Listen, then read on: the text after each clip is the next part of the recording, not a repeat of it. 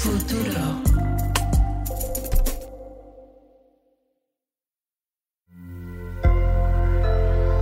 Sonoro. Episodes of Ídolo are presented in both English and Spanish. This is the English version. Si quieres escuchar en español, vuelve al feed y selecciona el título en español. This podcast contains graphic language, scenes of violence, and drug use that are not suitable for all audiences. Discretion is advised. Episode 8. Life After Death. I was having mariscos in Linwood one Thursday in October of 2019 when my phone started to blow up. It was reporter friends of mine asking me for insight into something big that was happening in Culiacán.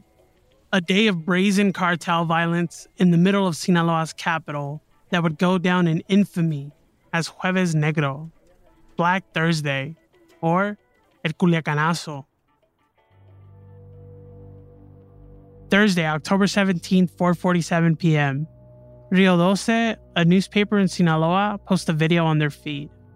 In it, there's this white truck with some guys hanging off the back, heavily armed and draped in bulletproof vests. One of them has his face covered with a ski mask and holds an AK.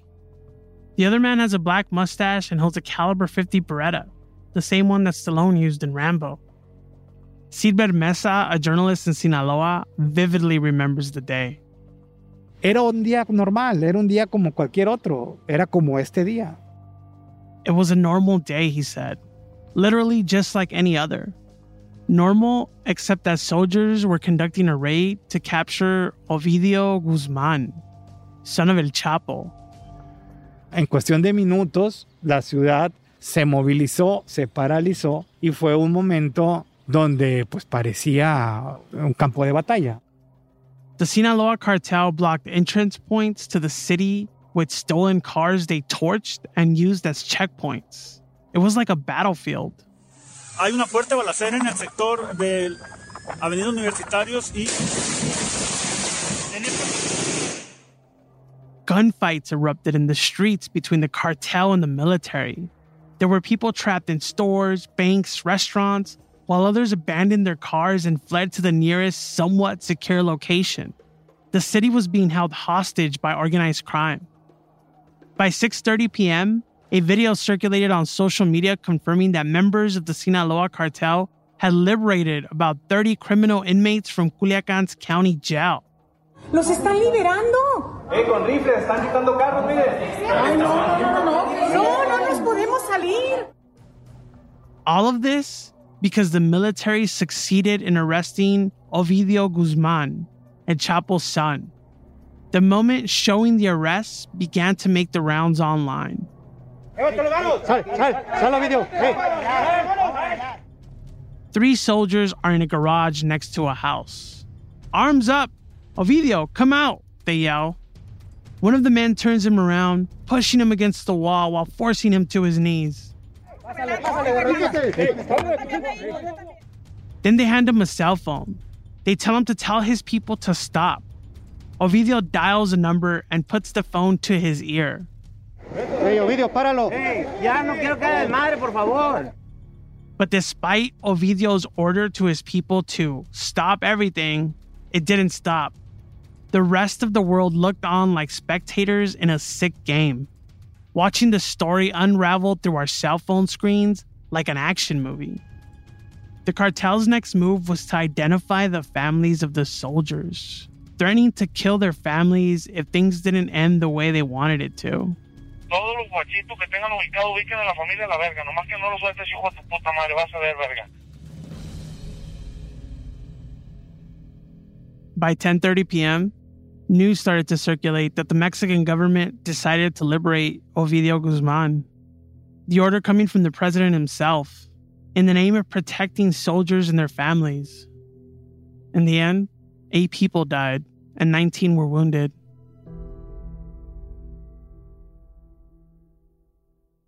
This was the day when the state surrendered to a drug lord, and when organized crime demonstrated just how easy they could submit an entire population. But sitting there with my mariscos, the first person I thought about was Chalino, because he's part of this too.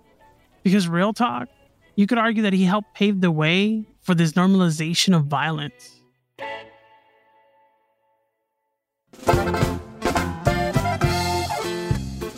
For Futuro Studios and Sonoro, in association with Sin Miedo Productions, I'm Eric Galindo, and this is Idolo, the Ballad of Chalino Sanchez, a show about the man who would become known as the godfather of narco corridos, whose life would become its own kind of legendary drug ballad.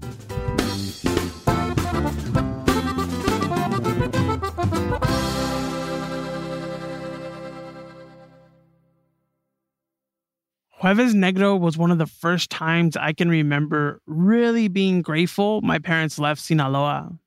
And Americans, to me, seemed obsessed with it. It was like we were all watching a scene from Narcos on Netflix, but it was happening live. And when I think about all of that in the context of my love for Chalino Sanchez, it kind of fucks with me. It makes me wonder what Chalino's legacy is. And in this final episode, we're going to get into that. On one hand, Chalino really connected Mexican-American kids like me to their roots. I grew up loving Chalino. I liked that he was a tough motherfucker. He showed me a very Mexican way of being cool. And for kids of immigrants, that could mean a lot. Chalino also meant a lot to Berenice Ponce Soria. Hearing Chalino's voice, it was like a source of strength. Her dad loved Chalino, and she would listen to his music in their house in North Carolina. But when Berenice left home for college, she felt kind of lost. When I was in these academic spaces where I didn't feel like I belonged, especially like in higher education, I was still away from my family, and I wanted, my dad's hugs. I wanted my dad's, I wanted to feel his presence, and my mom, and I wanted to feel that family environment. And so when I think about what could I do? What she did was she bumped some Chalino. That's what brought it. That's what brought my sense of connection to home. Everything's telling you don't belong here. And you got Chalino Sanchez, or at least I got Chalino Sanchez on my headphones. That's a source of strength and resistance. It's yes, you belong here. This is who you are. Being Mexican is a strength, and you don't ever have to give up a part of you to fit in somewhere else. Chalino playing in the headphones is like having a cool tío with you wherever you go. Like carrying your culture in your pocket. And Chalino's a big part of a very specific culture that I'm part of. LA Mexican. An LA Mexican is someone who's a hybrid and lives in this hyphen. That's my friend and Univision anchor Yared Ramos. An LA Mexican is someone who's connected to their roots in some way, who lives and breathes LA, who's proud of their city, but who's also proud of their Mexican heritage, who rocks an LA Dodger hat, but also bumps, Chalino or Tigres or Tucanes or Banda El Recodo proudly in the car, no matter where you're at. That LA Mexican culture, it didn't just happen. Chalino's rise and untimely death was a moment that helped build it. His popularity in Los Angeles, I think, was a wake-up call. That's USC professor Josh Kuhn. Wake-up call to Mexican and Mexican-American youth in LA to say, we're going to own our culture. We're going to celebrate who we are. It made people like my older brother go from bumping fat hip-hop beats and wearing lokes to rocking cowboy boots and blasting acordeon and bajo sexto. For an entire generation of LA kids, Chalino was the gateway to their parents' Mexican culture. And Chalino had a huge impact on the evolution of the regional Mexican genre. You can hear his influence in the vocal styles of corridos blasting out of trucks from LA to Culiacan. And he put the spotlight on Los Angeles. And I believe it's true that LA is the music industry capital of regional Mexican music, of which corridos and narco corridos are a central part. LA is the capital. Chalino was instrumental in making that happen. With his stories about outlaws and narcos, Chalino helped revive the popularity of the corrido. presented it to a wider audience, and inspired other artists to take the music forward. And he inspired artists from other genres. Hey, nosotros somos la ley, en la cancha quemando Mary J. Préstame el micro y pícale al play, rayando los platos está mi DJ. Like Santa Fe Clan, one of the it boys of Mexican hip-hop. Dude is covered in tattoos and looks like somebody you don't want to piss off. Yo lo sigo escuchando desde que me acuerdo.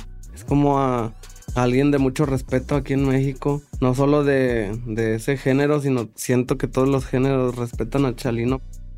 He's a fan and says he's been listening to Chalino ever since he can remember. A veces hasta pongo corridos perrones Chalino y siempre me encuentro con cosas de la vida, con cosas que cuenta de cómo es el amor, cómo es la vida. When he puts on Chalino's music, he still finds things that inspire him. About love, about everyday life. So yeah, even rappers fuck with Chalino. Here's Santa Fe Clan banging out the classic Nieves de Enero on guitar.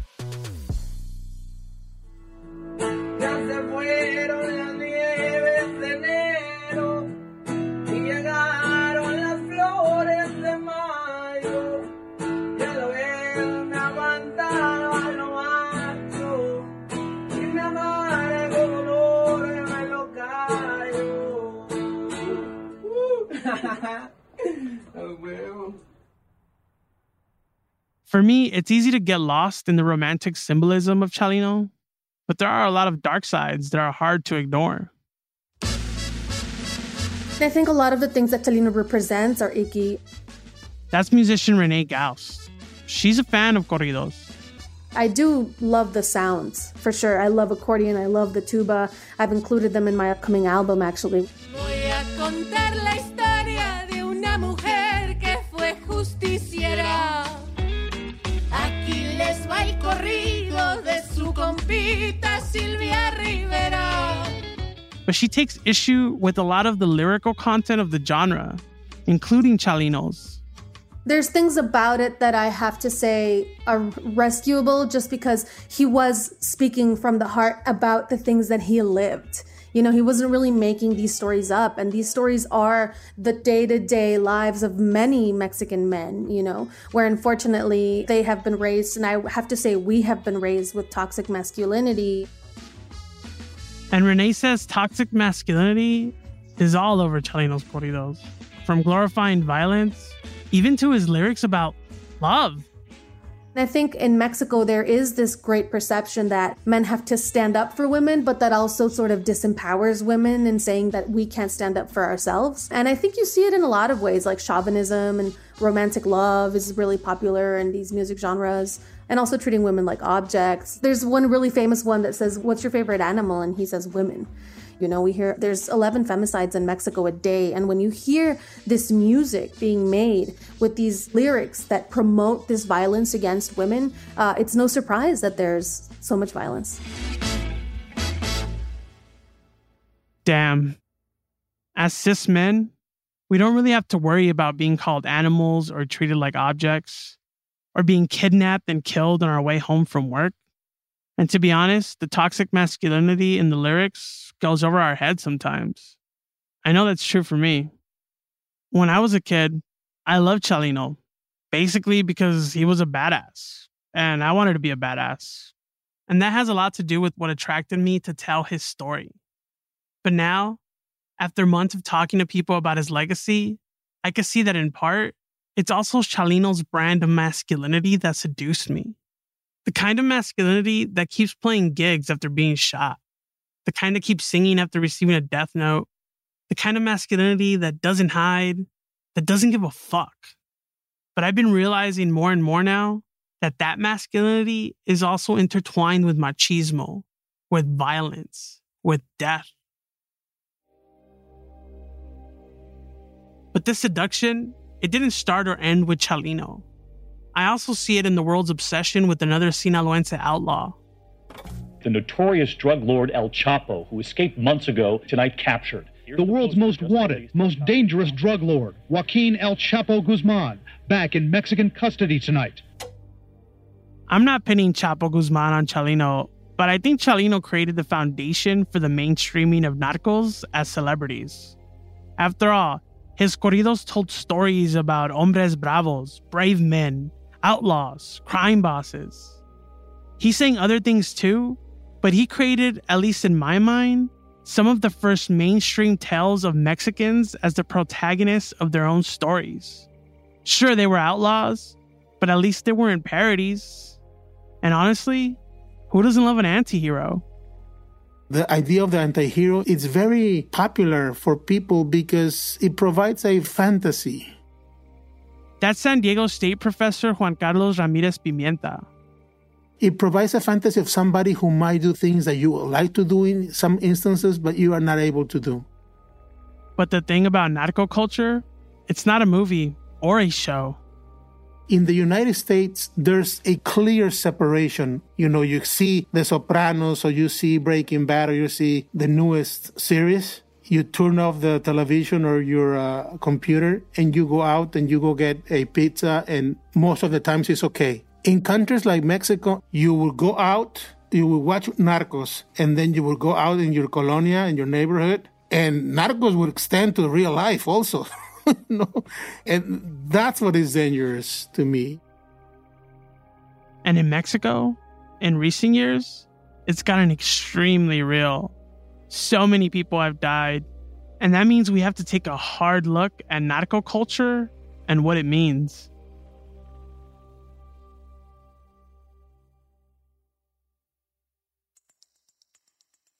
The narco culture that Chalino helped start would change and morph over the years in some pretty dark ways. In 2006, there was news that shocked Mexico. In Uruapan, Michoacan, a group of armed men entered a strip club and dropped the heads of 5 men on the floor to send a message. This event was only the beginning of a sadistic wave of violence which hit all of Mexico. Sucesos como el que hoy lamentamos profundamente son un recordatorio de que enfrentamos un enemigo común y de que no podemos cejar en la lucha contra él. Y esa es precisamente la razón por la cual el gobierno federal combate con toda la fuerza del Estado a la delincuencia organizada. That year, Felipe Calderón, former president of Mexico, openly declared war on drug trafficking. That destabilized the areas the cartels operated in and caused them to start fighting for territory. Violence became the norm, and little by little, Mexicans began to desensitize to it. The constant photos of dead bodies, you get used to it. But the blood and guts wasn't just in the newspapers. Around 2008, a new subgenre of corrido started to appear. The so-called Movimiento Alterado, or the altered movement, started making what they called corridos enfermos, sick corridos. The corridos enfermos weren't just about drug trafficking. It was about grisly murders, and who could sow more fear onto their enemies from the sadistic methods of killing. Like this song, Los Sanguinarios del M1. Con cuerno de chivo y bazooka en la nuca, volando cabezas al que se atraviesa. Somos sanguinarios, locos, bien ondeados, nos gusta matar. Puro twist. The AK-47 and tuba combo is never not going to be crazy to me. Although this Alterado movement was created in Sinaloa, it was actually in Los Angeles where it was popularized and distributed back to Mexico. Here's Professor Juan Antonio Fernández Velázquez.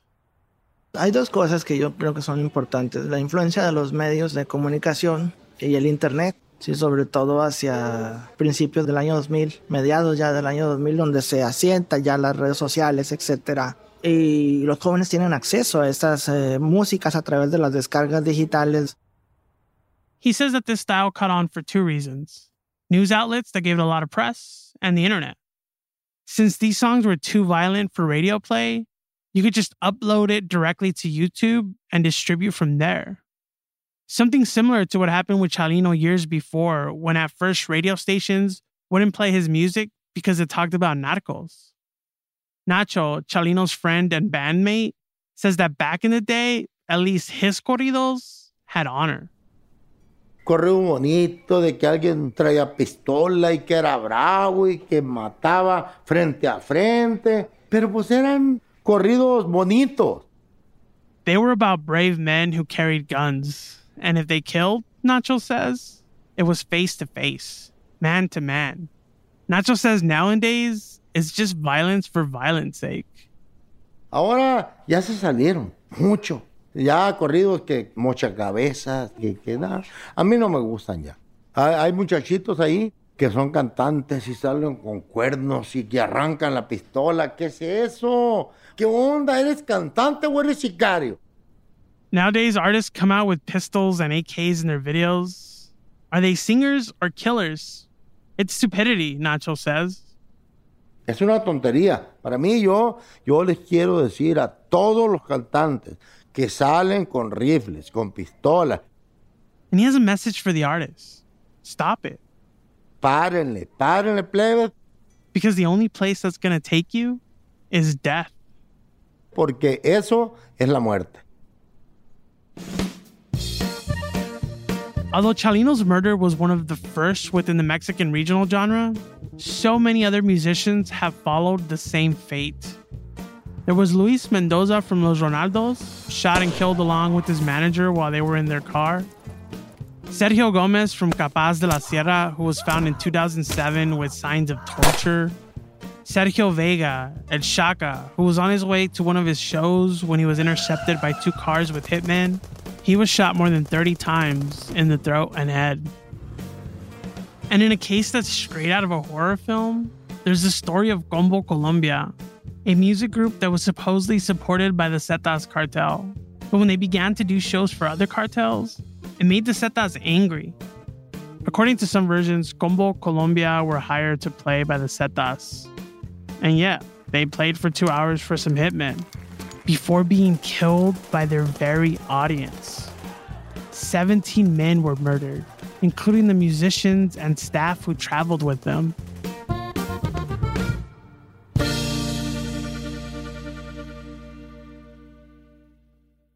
Altogether, the human cost of the drug war is almost impossible to wrap your head around. Between 2007 and May of 2021, 350,000 people have been murdered and 72,000 are still missing. And the numbers are still rising. And since Mexicans have become desensitized to it all, the violence blends into entertainment. Narcoculture is, of course, the symptom, not the disease, but it's everywhere now. Narco language has infiltrated Mexican Spanish, like fierro, pariente. Basically, let's shoot them up, homie. For example, want to get some beers? Fierro, pariente.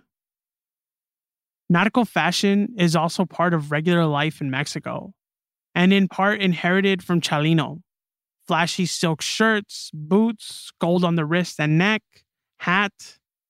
And narco culture doesn't just seduce men.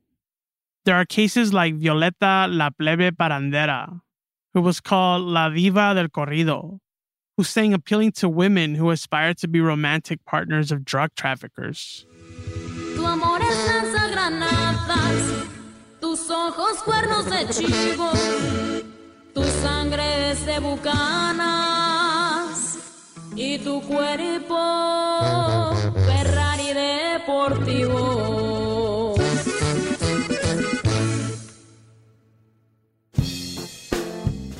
And then there's the story of Chalino's own son, Adan Sanchez, who followed in his father's footsteps.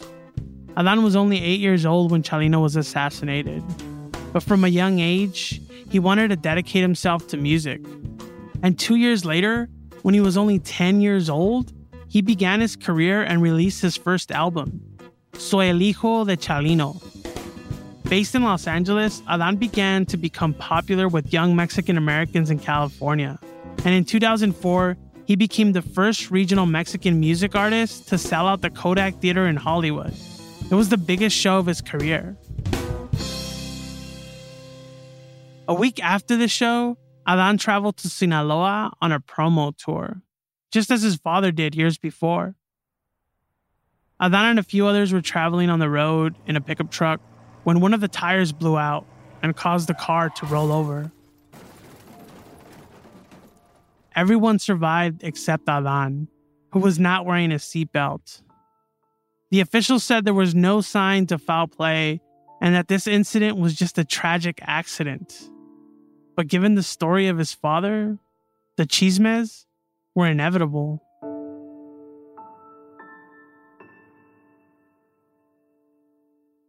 I've been thinking a lot about Chalino's legacy and why I spent so much time wanting to tell his story.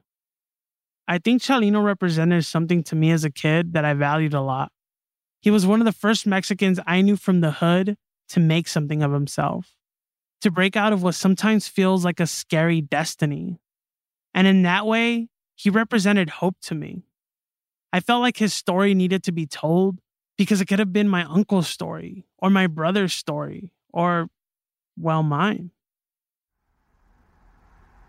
I was thinking about that last spring when I drove back to the Compton-Paramount border, where I spent much of my childhood. I was thinking about it when I parked outside a nice white house with a large tree and a metal fence protecting it. It was the house Chalino bought for his family, the house his widow Marisela still lives in, and I was nervous because of the whole Chalino fanboy of it all.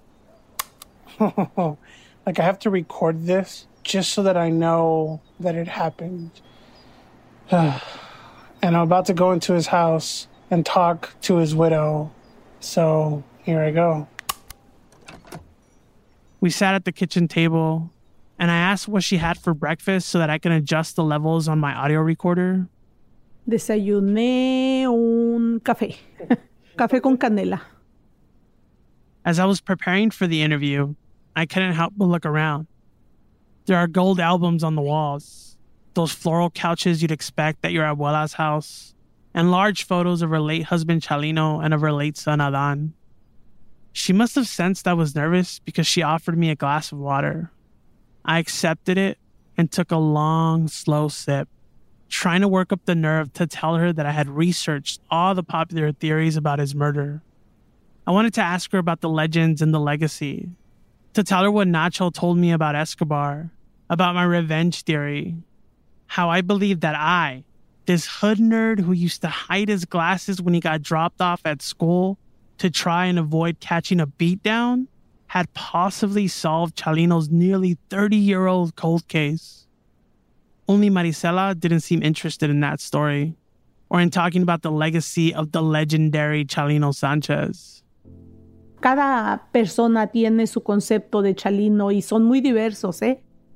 She says everyone has their own concept about who Chalino was.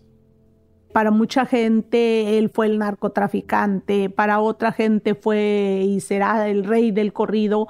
Para otros es simplemente una persona con suerte. Pero yo creo que la gente lo ha convertido en lo que ha querido. That there are many ideas about who Chalino was and that they all basically confirm our own biases. To some people, he was a narco, she says. To others, the king of corridos. And some people thought he was just a very lucky guy. But to her, he was so much more than he could have ever been to any of us. Para mí, como esposa enamorada, para mí era lo mejor. El mejor padre, el mejor esposo, el mejor amigo, el mejor todo, ¿no? La mejor persona.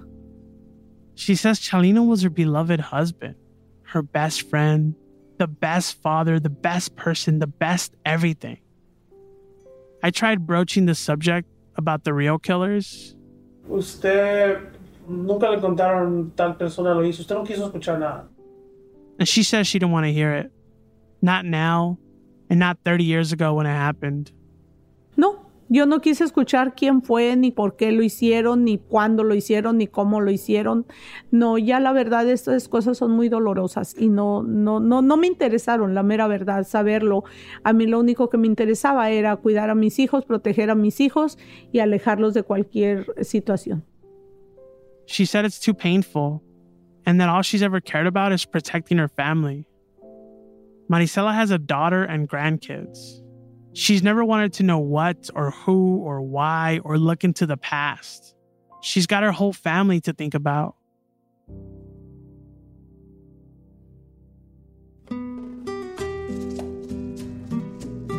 That's when it really hit me. Chalino's death wasn't just some great mystery. It was this heartbreaking tragedy.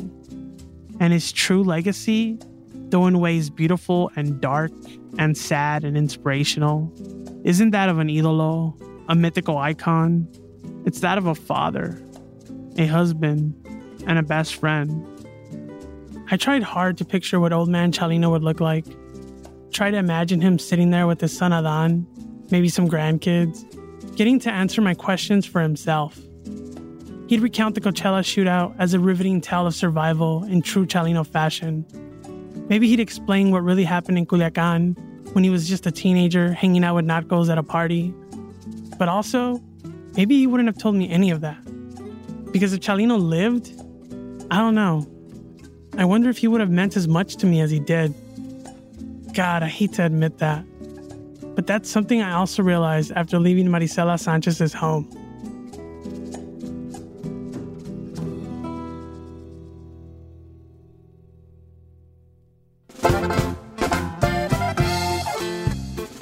At his most basic to me, Chalino was this guy that got out of the hood and made a name for himself. He escaped the violence and poverty so many storytellers in projects, barrios, ranchos, pueblos, and blocks dread so much. And he got out by repping his culture and being super real. Yeah, he told violent stories, but they were hood stories. It made him a successful artist. And just when he thought he'd really made it out, the violent circle of death that I grew up terrified of got him anyway. I think Chalino's story, even though it's a narco story, is worth telling. But the violence all around the story, hanging over it, there's nothing beautiful about that. And to be honest, I think this might be my last narco story. But damn, it was a good one, wasn't it? The Ballad of Chalino Sanchez. ¡Ánimo, mi sinaloense! Ya sabe que el rey del corrido solo quedó uno, pariente.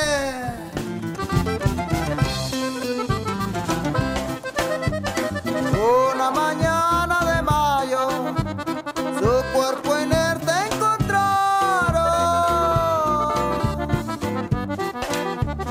amarrado de las manos, en un canal lo dejaron, con 2 tiros en la nuca. A Chalino lo mataron, pero el amor de su pueblo con eso nunca contaron. Sus canciones sobreviven y han dejado un gran legado. No importa que el tiempo pase,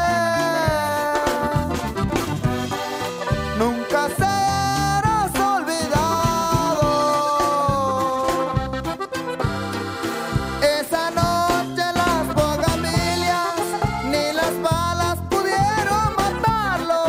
Su legado aún sigue vivo, tanto aquí como en el otro lado. Esa noche allá en Sinaloa ni las balas pudieron matarlo. Es Chalino Sánchez su nombre, la leyenda ha comenzado.